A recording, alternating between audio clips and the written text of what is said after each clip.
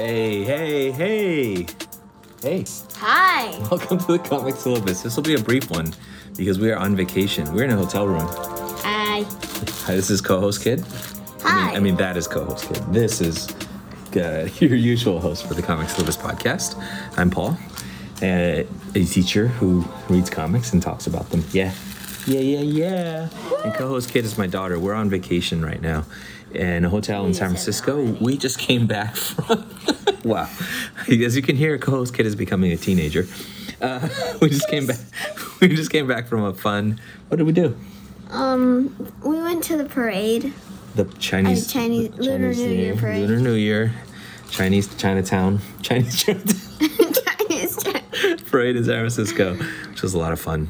Really I had hoped to record a longer episode with a fuller review, but not much time this week. It was tight. Yeah. But anyway, today I want to talk to you, my dear co-host Kid, about a book that I've been reading called Borders. It's based on a short story by a writer named Thomas King, and it's adapted by Natasha Donovan from Little Brown Company. It came out at the end of last year, around September 2021. I like it, so I want to tell you about it, okay? All right. See if I can entice you to read it. It's a pretty fast read. I wouldn't say it's so much fun as profound and meaningful. But you're into those. You can... Yeah, I get it. Yeah, we've been reading the, it's now like almost 10 years old, 9 years old adaptation of The Lost Hero, which is a Rick Riordan novel in the Percy Jackson series, but although it's the first book of the second arc featuring Jason. So The Lost Hero is one of the books that my students will be able to choose from that has a graphic novel adaptation. So we've been reading that together because you are well versed in the Percy Jackson verse. What is that sound? I don't know. Is that wind? I think it's the parade. It's the parade. Wow, we're right by a window, and there's sounds that I couldn't identify. It's the firecrackers from the parade outside. Yeah. This is real ambiance. Anyway, as I was saying, I'm teaching a number of books. And so for those of you who are interested in my life as an English and comics teacher, the students will be able to choose from among a set of books to do literature circles on. And some of these, I haven't talked about them, but they're all YA books that have graphic novel adaptations. They're going to be able to choose between Cami Garcia and Margaret Stoll's Beautiful Creatures, which has been adapted, and Crossover by Kwame Alexander, and Walter D. Myers' Monster, and Speak, Laurie Hall Sanderson's Speak, and then The Lost Hero by Rick Riordan is also an option. Anyway, that's going to be a lot of fun. But what I have been reading lately, so this book, Borders by Thomas King and Natasha Donovan from Little Brown, that came out last year, is I just got it. I didn't realize it was out. I totally missed it last fall. But it's a good comic. Any initial impressions, co-host Kid, from just flipping through it? I have the hard copy right now that we're looking at. I like the art style. Yeah? Art style looks good. I like the colors. Very kind of a mellow color palette, yeah? A lot of oranges and blues. Yeah. Yeah. Characters look appealing. Oranges, blues, yellows. What's the sense from just your flip through of what kind of story it is?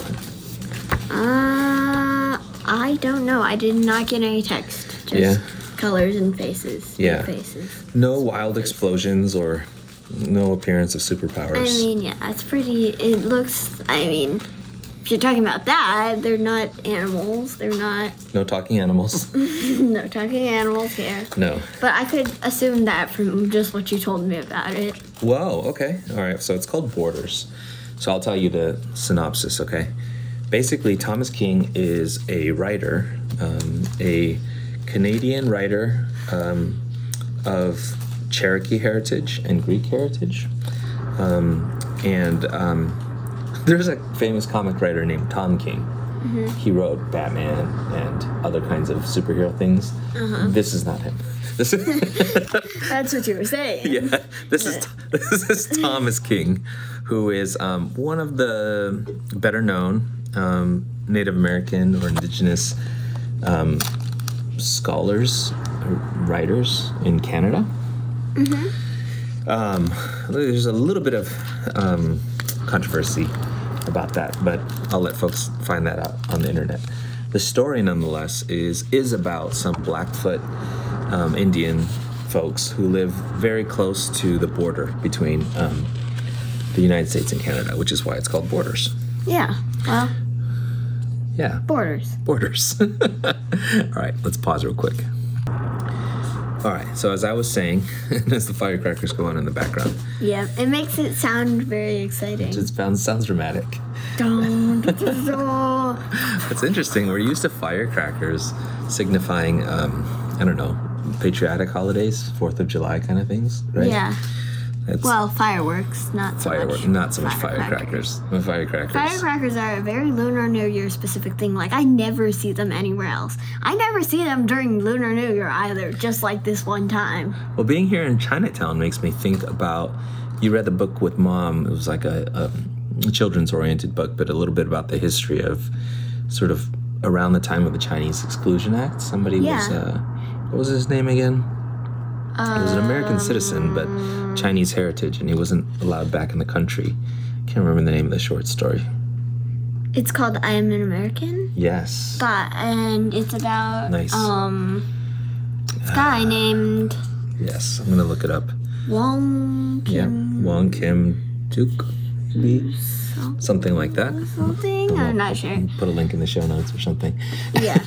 But it's called I'm an American. Anyway, the point being that he went to visit family in China, and then was not allowed back, even though he was an American-born citizen. And interesting story. This book is not quite like that, but it's similar in dealing with questions of being allowed or not allowed to enter a nation, but in a very different kind of circumstance. All right, so here's the story. Let me give you the background. It's interesting. It's narrated by a boy. First panel says, when I was 12, maybe 13, my mother announced that we were going to Salt Lake City to visit my sister who had left the reserve, moved across the line, and found a job. And you can see on the first page, there's 3 images. What do you see? There's someone with a bag. Yes, leaving a a house. Yep. Someone scrubbing dishes. Yes. I think that's a girl. Yeah. Yep. Girl scrubbing dishes. Yep. And then a boy reading. But not really reading. He's got a book open, but he's actually looking at the mom who's Staring washing at the dishes. Yeah. Washing dishes. Good. That's a pretty good kind of opening image because it really kind of gives you a sense of the characters of the story. This is Letitia, the older sister. She moves away from home, right? At first, the mom kind of objects to her moving away from home, but in the end, she winds up being proud of her. This is the mother. And the image of her washing dishes, with the gloves on, sink full of dishes, gives you a sense of the kind of, Yeah. caring, hardworking mom she is, right? And then the son seems to be watching. Non-co-host mom is doing moves in the background here. It's very distracting, but it's wonderful. But this is our narrator, the son. And you can see, even though he has a book open, he's looking at his mom. And that's a really good, actually, setup for what the book is, because it is very much watching the dynamics that have to do with his mom and his sister. So we find out really early on that his sister decided to move away from home, Letitia, and to move to Salt Lake City in Utah, right? So if they're around the sort of western part of Canada, Salt Lake City would be, middle or western, middle-ish of Canada, right? Yeah. Salt Lake City, Utah. So initially, she's a little, mom is not terribly excited about daughter moving away, but becomes proud of her and decides that she wants to go and visit her in Salt Lake City. And you can see actually initially when she moved away and they drove her to the border, right? So now, getting postcards from her and hearing how she's doing, this is a beautiful scene. Well, there's very few words, actually, in a lot of these pages. And this says, I wandered back to the car. This is when Mom is dropping Letitia, the daughter, off first. I wandered back to the car. The wind had come up, and it blew Letitia's hair across her face. Mom reached out and pulled the strands out of Letitia's eyes. He describes that small motion, and then it just spends a page showing it, right? You see the page, she's kind of gathered her hair. And it's such a loving, like, tender movement. And the comic spends a whole page just showing this, little gesture that says volumes. And then the very last panel, and Letitia let her. And just that, like, very quiet but profound kind of love, Okay, so then she, and then so she says goodbye, right, to her daughter. Okay, so fast forward to present time, and in a way they are redoing that trip, but just the son and the mom, right? And she puts on her best dress, and again with like not a ton of words, but with a lot of meaning in every kind of small gesture, They go, and this kind of sets up the interesting thing about the book. So they go to the border, and they describe the two towns that are kind of on either side of the border. See? One is called Sweetgrass, that's on the U.S. side. No, that's on the Canadian side. And the other one's called Coots. No, that is the U.S. side. Sorry, on this page, he imagines Sweetgrass sounds like it should be the Canadian town, but it's not. It's the U.S. and vice versa with Coots. But they get there to the border, and this is where you can just tell the way that she's drawn, the way that she is shown, that the mother is very strong. You know what I mean? They get him an orange crush. He's really excited about getting an orange crush, which reminds me of your orange Fanta. You love the orange Fanta that we can get sometimes at McDonald's. Yep. They get to the border, right? And the border patrol comes, and again, in these very, there's some words and description, right? It's adapted from a short story. But a lot of things, like you just see a little, like boots, the holster, and then the border patrol agent doesn't seem particularly mean or hostile or anything like that, It's kind of seems like a nice old man, But he asks her questions, and then he asks her citizenship, right? So they're on the border between U.S. and Canada, and she says Blackfoot on this big page, 2-page spread. Okay. Do you have a guess what the significance of that is? Sorry, this isn't meant to be a test. I just wondered if anything. I don't know. Right here on the podcast. Everything you know. 1 + 1 = 15. Thanks for putting me on the spot, Dad. So. I think it's because that means she's an Native American. Yeah. Right, absolutely. So that's like their sovereign tribe, right? You say, which nation do you belong to, where you hold your citizenship? Neither the United States nor Canada. I'm Blackfoot, right? So what do you think is going to happen? They're not going to let her. Right. So she repeats. They ask her to repeat. She says Blackfoot. He says Canadian.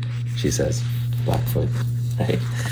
And then there's a whole long thing where he has to ask somebody. They bring her inside in the sun. They wait. They get interviewed. Hours and hours and hours. And they keep asking Canadian or American, right? And she says Blackfoot. And so it winds up actually on either side of the border.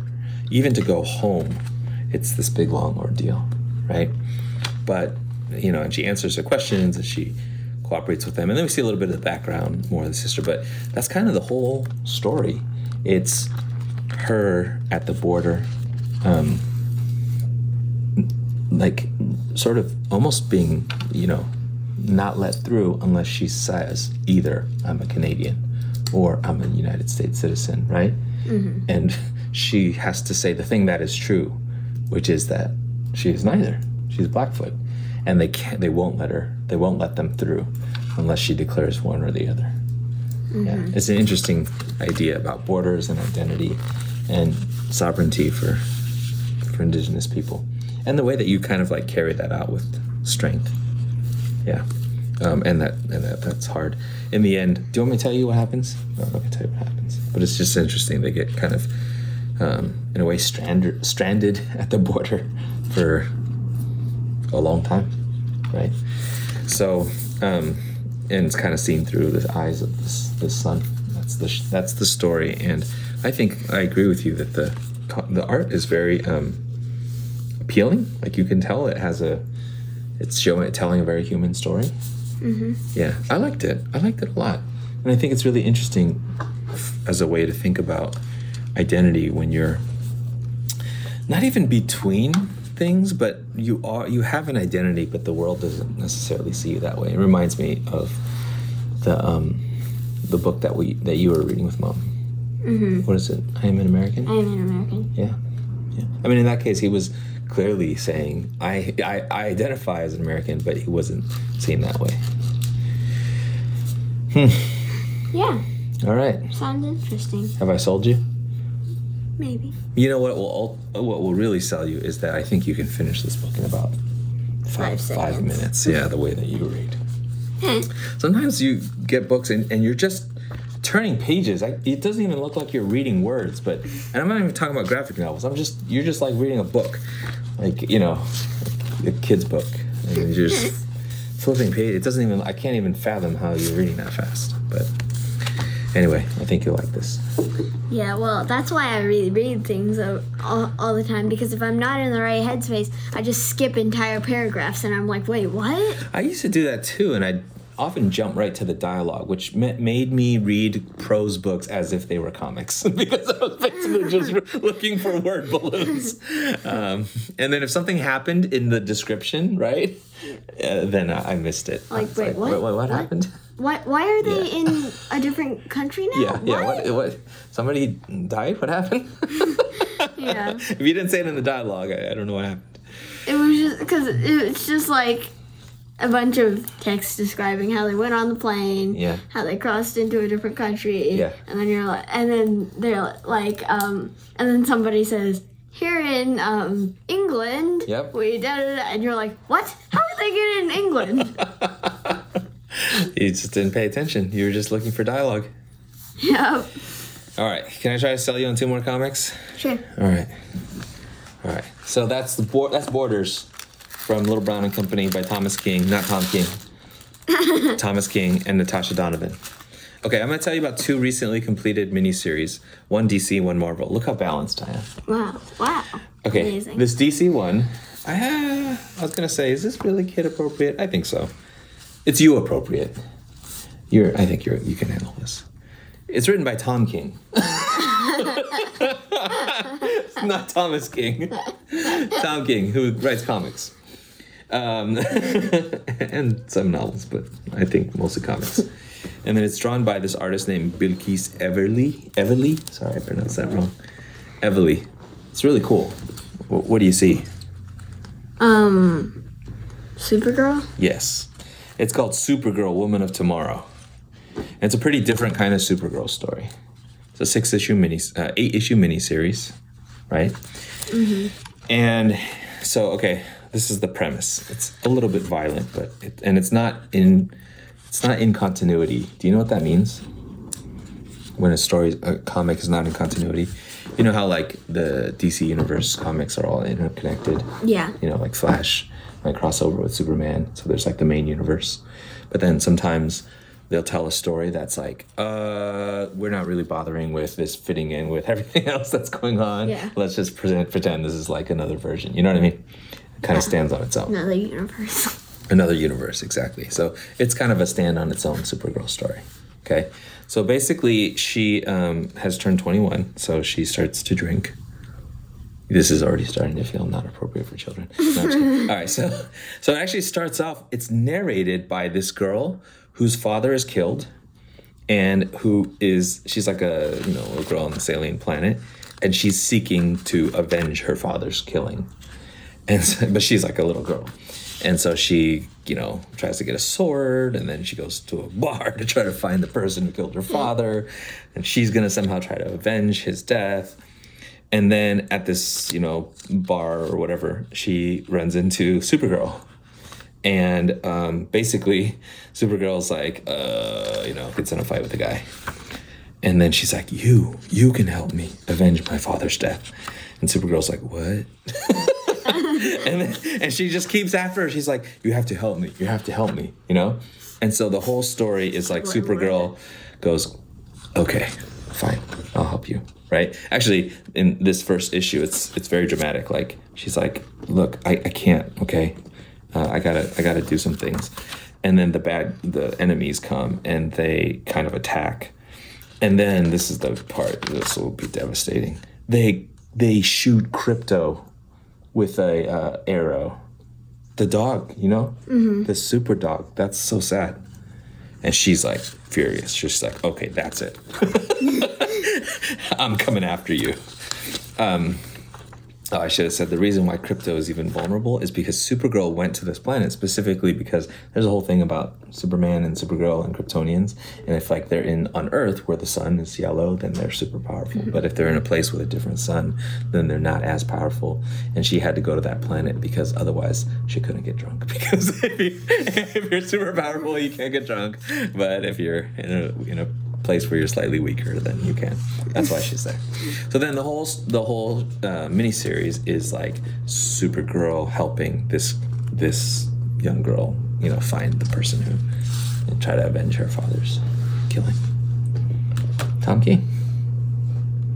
Bill gets that release. 1 minute tomorrow. Okay, what do you think? What's your interest level on a scale of 1 to no? No, on a scale of 5 to Dad, leave me alone. What's your interest level for Supergirl Woman of Tomorrow? I don't. Is this another test? No, just curious. Just wondering how good a job I did pitching this book to you. Sure. Sure, it's not a number, but I'll take it. Well, Dad, leave me alone is not a number either. You're right. Okay, sure. I'll take that as a 3.5. Okay, my second book. This is the Marvel one. Isn't that a third book? Yes, it is. It is. Welcome to the comics. We'll read widely and dig deep. Okay, so this third one is also a completed miniseries. It has 6 issues. It's written by Mark Russell and drawn by Sean Isaacs, or Isaacs.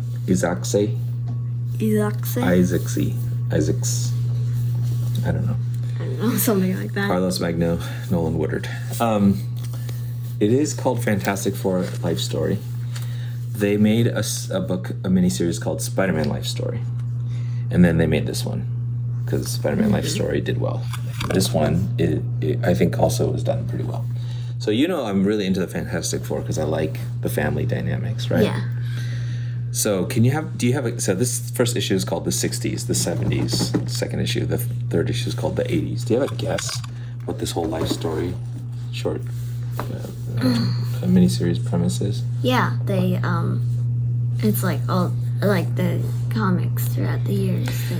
Yes, except the 60s is when, Spider-Man and Fantastic Four started, right? Mm-hmm. But they keep updating the characters, and rebooting or whatever so that they're always roughly the same age, right? Mm-hmm. But what if it started in the 60s and they actually kept aging and the story continued?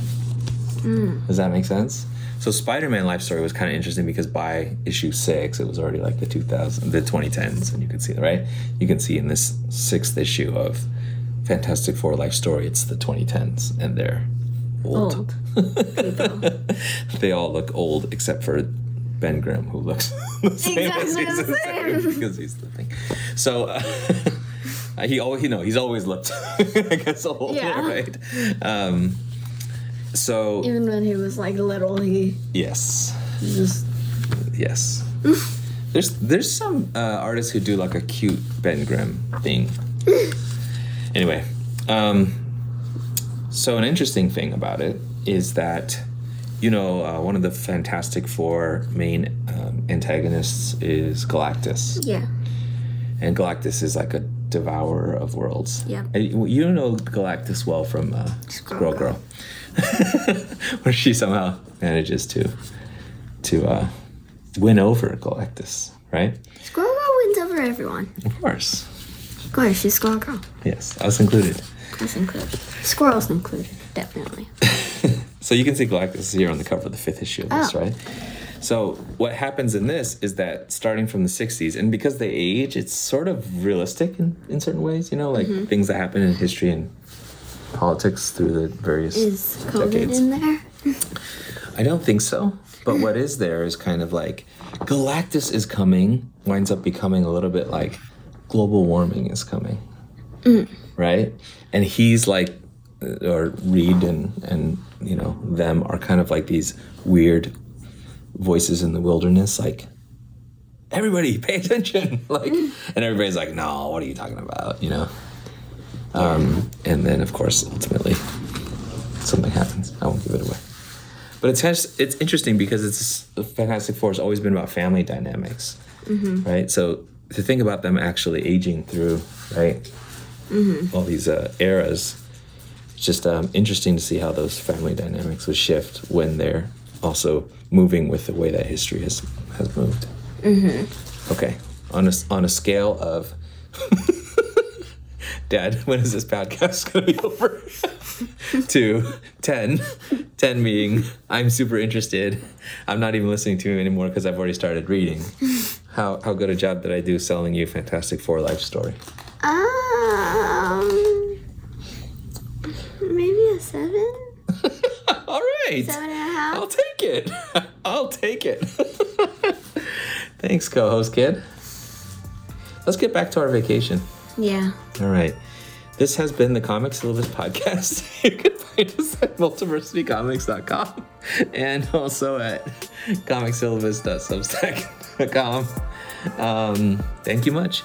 Yeah, check out the Substack where I have been looking at various Substack comics such as Love Everlasting and Okinawa from manga splaining something expanded. What is it? Manga splaining extra Substack. And thank you. See you in a couple weeks. Bye. You want to say bye with me? Bye. Bye. Let's keep reading.